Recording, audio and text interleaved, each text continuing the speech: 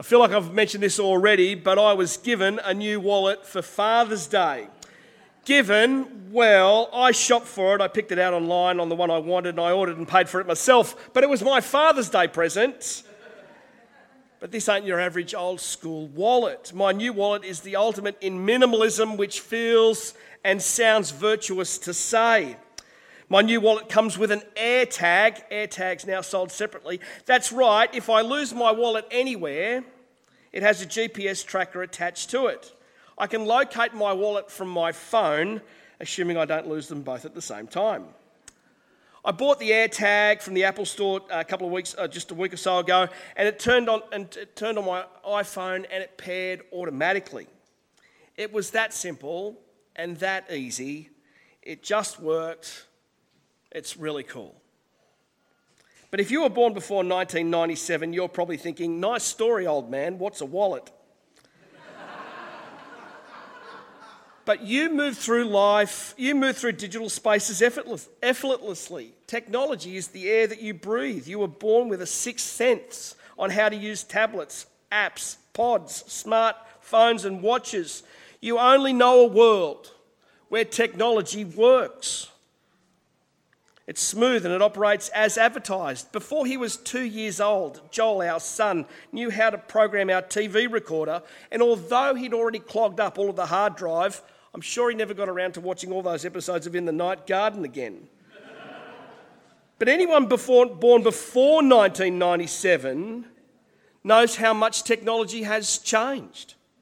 I grew up in the 70s and the 80s during the first wave of the microprocessor revolution. I was part of the first generation with home video game consoles and VCRs and Blackberries and Pages. Did anyone else have an Atari? Okay, one hand, that's good. Anyone else own a Palm Pilot? Awesome. It's going well so far. At the time, if you had one, they were amazing too, but it was never as smooth as today's software. It was always so clunky, wasn't it, Craig? It never worked as promised. It still is. It was glitch upon glitch.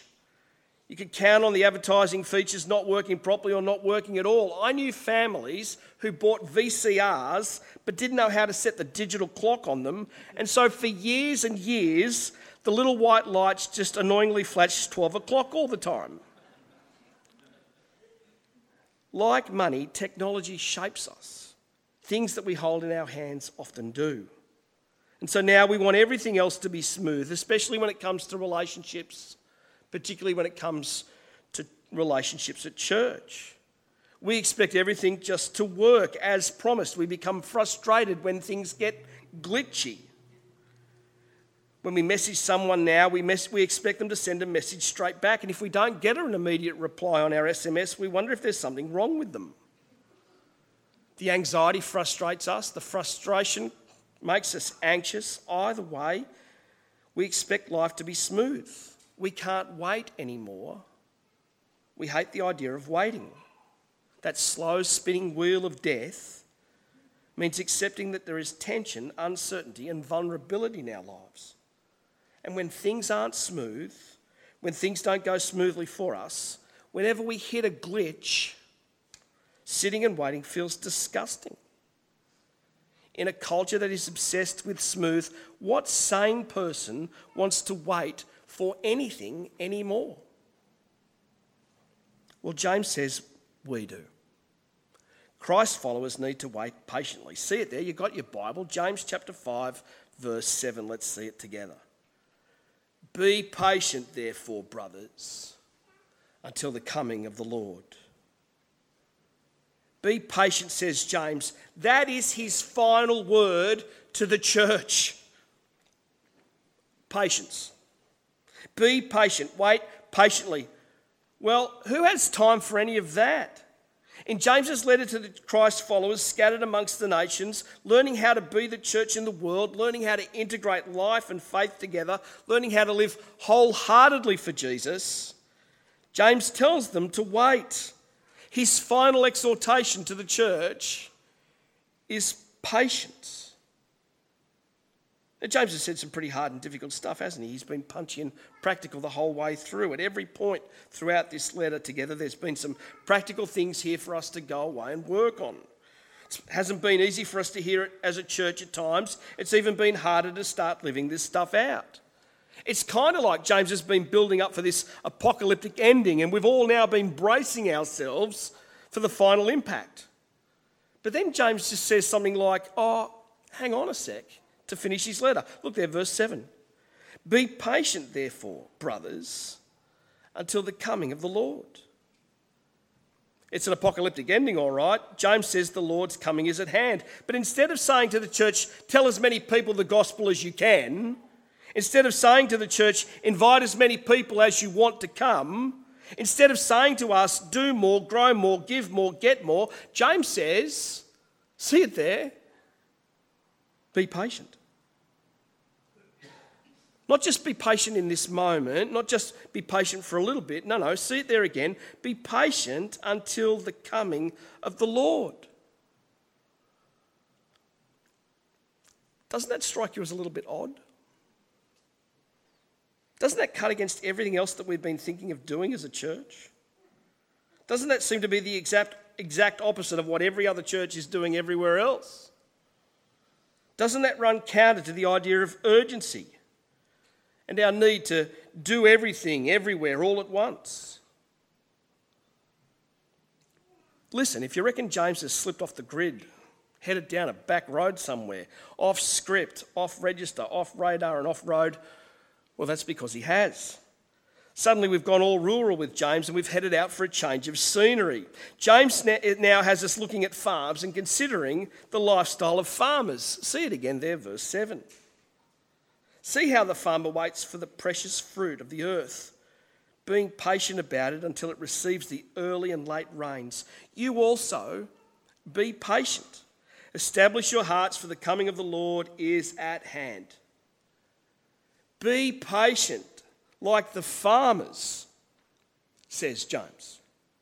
Like the farmer who waits for rain. You be patient like him. That's a nice image, isn't it? Peaceful, tranquil, serene, dependent.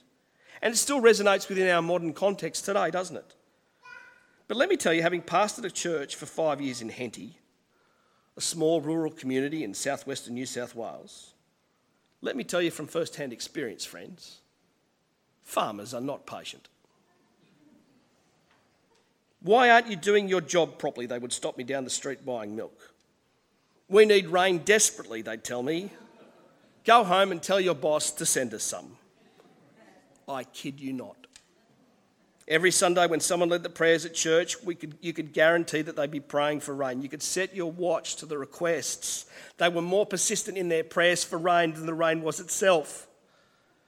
After being in some pretty serious drought, one year I made such a big deal about praying for rain that we put on a couple of events in town and invited everybody in the community to come to church. That Sunday at church, the place was packed to overflowing. And for almost 2 weeks after, the rain didn't stop. Down the street again to buy milk a fortnight later. Hey, Mike, why don't you tell him to stop now? Please don't miss James's point. It's not that farmers are patient by choice. They're patient because they have to be. They've got no other choice than to wait because they're not in control. And friends, neither are we. We don't know when Jesus is coming. James says soon. Jesus said soon too. But we want to be in control now, don't we? That's why we're always busy doing something. If you're feeling the need to do something, James says, do this, be patient. That's what he instructs the church to do. Stand firm. Establish your hearts for waiting. The coming of the Lord is at hand. So if we're being told to cool our heels and wait for a little bit, what does waiting look like? Well, here's what it doesn't look like. Look there again, verse 9. Do not grumble against one another, brothers, so that you may not be judged. Behold, the judge is standing at the door. Waiting patiently now means not firing off at one another and having a whinge about everybody else behind their backs, especially when things get glitchy between us. Patience doesn't mean avoiding or ignoring them. It doesn't mean keeping your distance or keeping the score. If we're impatient with each other, how can we patiently wait for Jesus? If we can't be patient with one another, how are we different at all in any way to the world? Listen, I want to be as clear about this as I can, and I think James is pretty clear about it too. Love is patience. Love is patience, says 1 Corinthians 13. Patience is a fruit of the Spirit. The fruit of the Spirit, friends, isn't like a platter that you get to pick from whatever you like. Eat all the strawberries, leave all the rock melon. That's not how it works. Patience is a non-negotiable of being a Christ follower. Loving one another requires patience. We should be people who strive to be patient, known by others for our patience. Patience makes us radically different to other people. Patience is what marks us out as belonging to God. See it there with me, John chapter 13, verse 35. Jesus said, "A new commandment I give to you, that you love one another just as I have loved you. You also are to love one another. By this, all people will know that you are my disciples, if you have love for one another." Patience is love. Jesus was so patient with his disciples. Man, they must have driven him sideways sometimes. What a frustrating and annoying bunch they were. Most Christians are, aren't they? Yet Jesus has been so patient with us. He's been so incredibly patient with you, hasn't he? Have you ever noticed that the most impatient people are the people who test your patience the most? The people who are impatient with us are the people who we need to be most patient with. Impatient people need our patience the most. They test our patience. But we're not being patient with one another when we're grumbling and complaining about them, are we? Complaining about the person that you're sitting next to, grumbling about the person that you wouldn't sit next to. When we do that, we judge one another. To use James's words, we show favouritism and partiality. Judging one another is the opposite of patience. When we declare judgment on someone else, our patience has run out with them. But that's not how God treats us, is it? Judgment of others is not our place to occupy. We are not to be judgmental. We are not the judge. Because the judge is standing at the door. The coming of the Lord is at hand. And it's not those who fly off the handle who we look up to now, is it? The guy who loses his cool and spits the dummy, or the woman who squawks and screeches at her kids. Anger, frustration, impatience, going off, blowing your stack, losing your mind, being fed up, slow to listen but quick to speak and to become angry, does not produce the righteousness of God. James has told us that already. And besides, that's not the example we're following now, is it? Look there, verse 10. As an example of suffering and patience, brothers, take the prophets who spoke in the name of the Lord. Behold, we consider those blessed who remained steadfast. You have heard of the steadfastness of Job, and you have seen the purposes of the Lord, how the Lord is compassionate and merciful. Perseverance under trial. Joyfully. James started his letter here, didn't he? This is where he finishes. Here are some examples of those who've been patient in their suffering. Think of the Old Testament prophets, says James. Take a look at the life of Job. Job's perseverance in suffering is legendary. It's proverbial, which is also another book of the Old Testament. But we don't have time this morning to have a look at the life of Job together in any detail, which is ironic given that this is a talk about patience. Without all the specifics though, here's the point. They persevered when their faith was tested. They let perseverance do its work in their lives. Friends, the word during hard times is perseverance. We persevere our way into maturity. We don't get there by reading books or listening to podcasts. The way to maturity is perseverance. That's God's purpose for us in our suffering. That's why we need to be patient. God does his deepest work in us during our hardest times. Perseverance is the key to maturity. Being blessed is being like them, says James. And Jesus said it too. Matthew 5 verse 10. Blessed are you when others revile you and persecute you and utter all kinds of evil against you falsely on my account. Rejoice and be glad, for your reward is great in heaven, for so they persecuted the prophets who were before you. You're facing some trials at the moment. Feeling pressured. Feeling like you're under the pump. Can I be honest with you all for a minute? Can I share my heart with you for a sec? It just feels like one thing after another lately. And it's felt that way for a long time now. The merry-go-round, it doesn't stop, and it stopped being merry some time ago. If it's not one thing, it's something else. It's relentless, it's tiring, it's exhausting. It's like an awful game of whack-a-mole. Issues and problems, they just keep popping up everywhere. I feel like I'm going crazy. It feels like God's gone silent. I just want it all to stop and to go away. And maybe you do too. Maybe you feel that way as well. Rejoice and be glad, says James. Consider it all joy. Because you're not going crazy. And God hasn't abandoned you.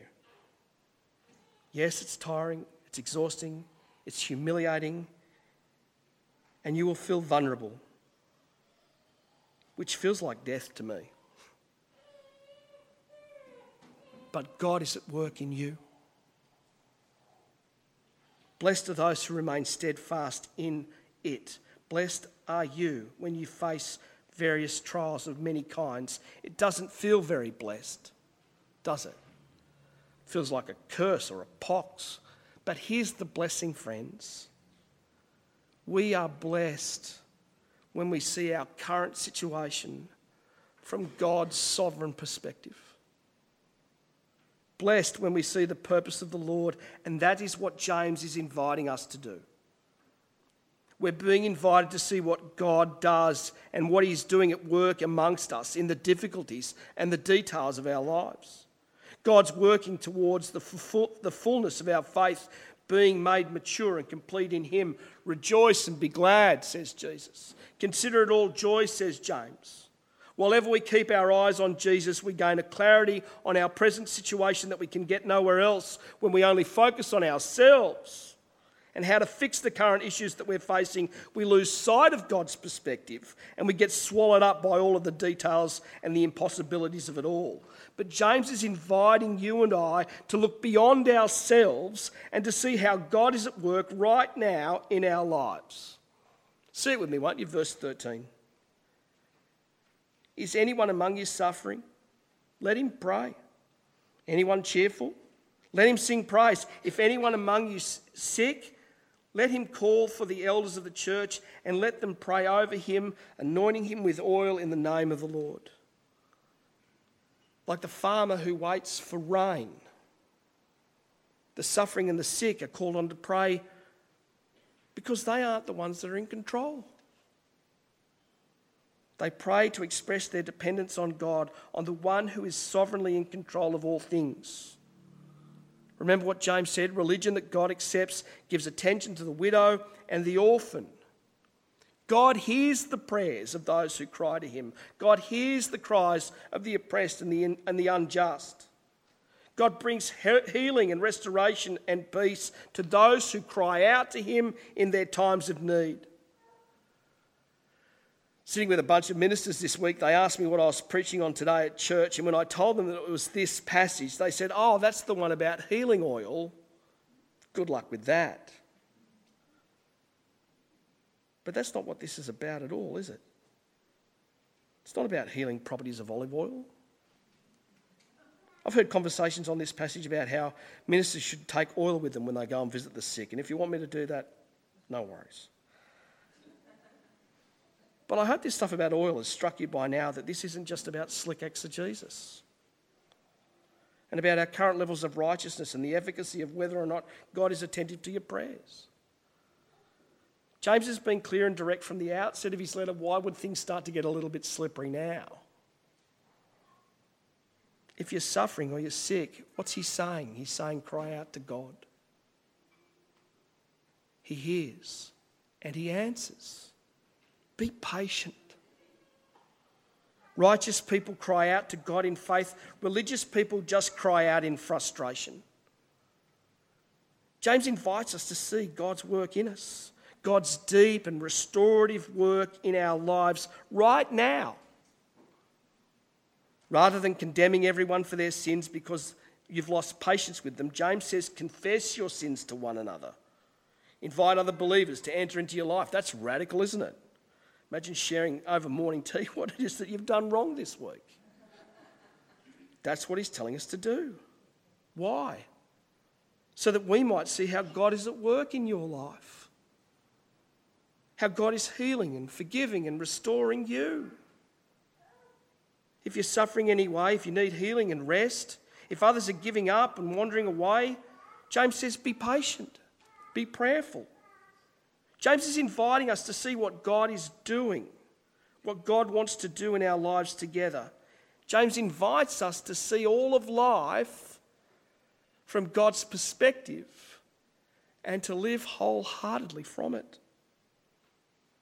How God uses our sin and suffering and struggles to draw us away from our pride and arrogance and our boasting and away from our friendship with the world and to draw us nearer to him. To not just be hearers of the word, but to be doers who put his word into practice. To live out our faith that we say that we believe while we wait patiently for his return. Friends, you cannot microwave maturity.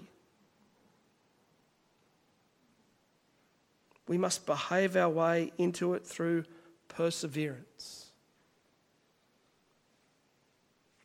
So as we finish our series together on James, that's what I want to invite all of us to as well.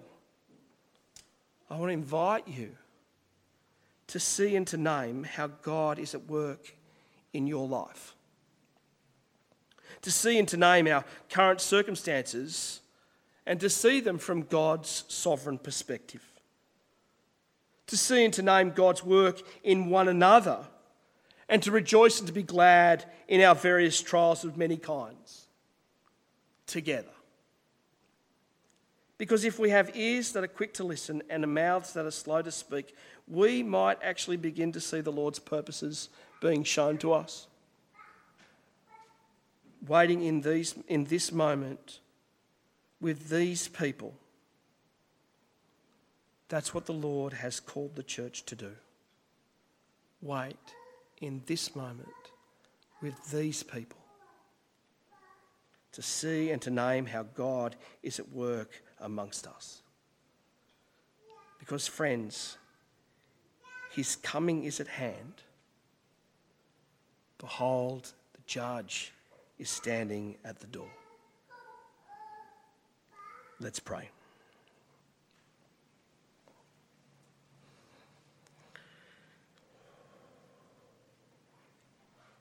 Our Father, would you give us eyes to see and ears to hear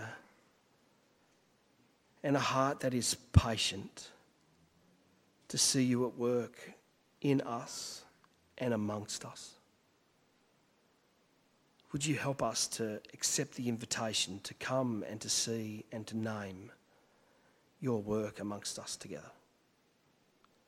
It is so easy for us. In fact, we are conditioned, not just by our culture, but by our hearts, to see all that's negative and all that's wrong and all that's bad and all that could be better.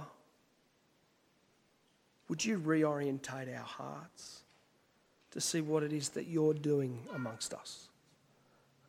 and to see how you're at work in us, and to look for and to name and to delight together that you are with us, present with us even in this moment. Would you teach us to be people who are patient? Would you help us to be different from the world around us because we are patient people? Not quick to anger, not quick to judgment. Help us to love one another as you have loved us, Lord Jesus, so that the world might know, the Gold Coast particularly, that we are your disciples. And for those of us who suffer this morning, and there are some of us who feel the weight of things enormously, Lord Jesus, would you hear their cries as they cry out to you? Would you hear, and would you be merciful and compassionate and gracious? Would you take all that hurts so much, all that is unknown, and all that is uncertain, and use it to bring us to completion, fullness, maturity in Jesus? Thank you that these are your purposes for us.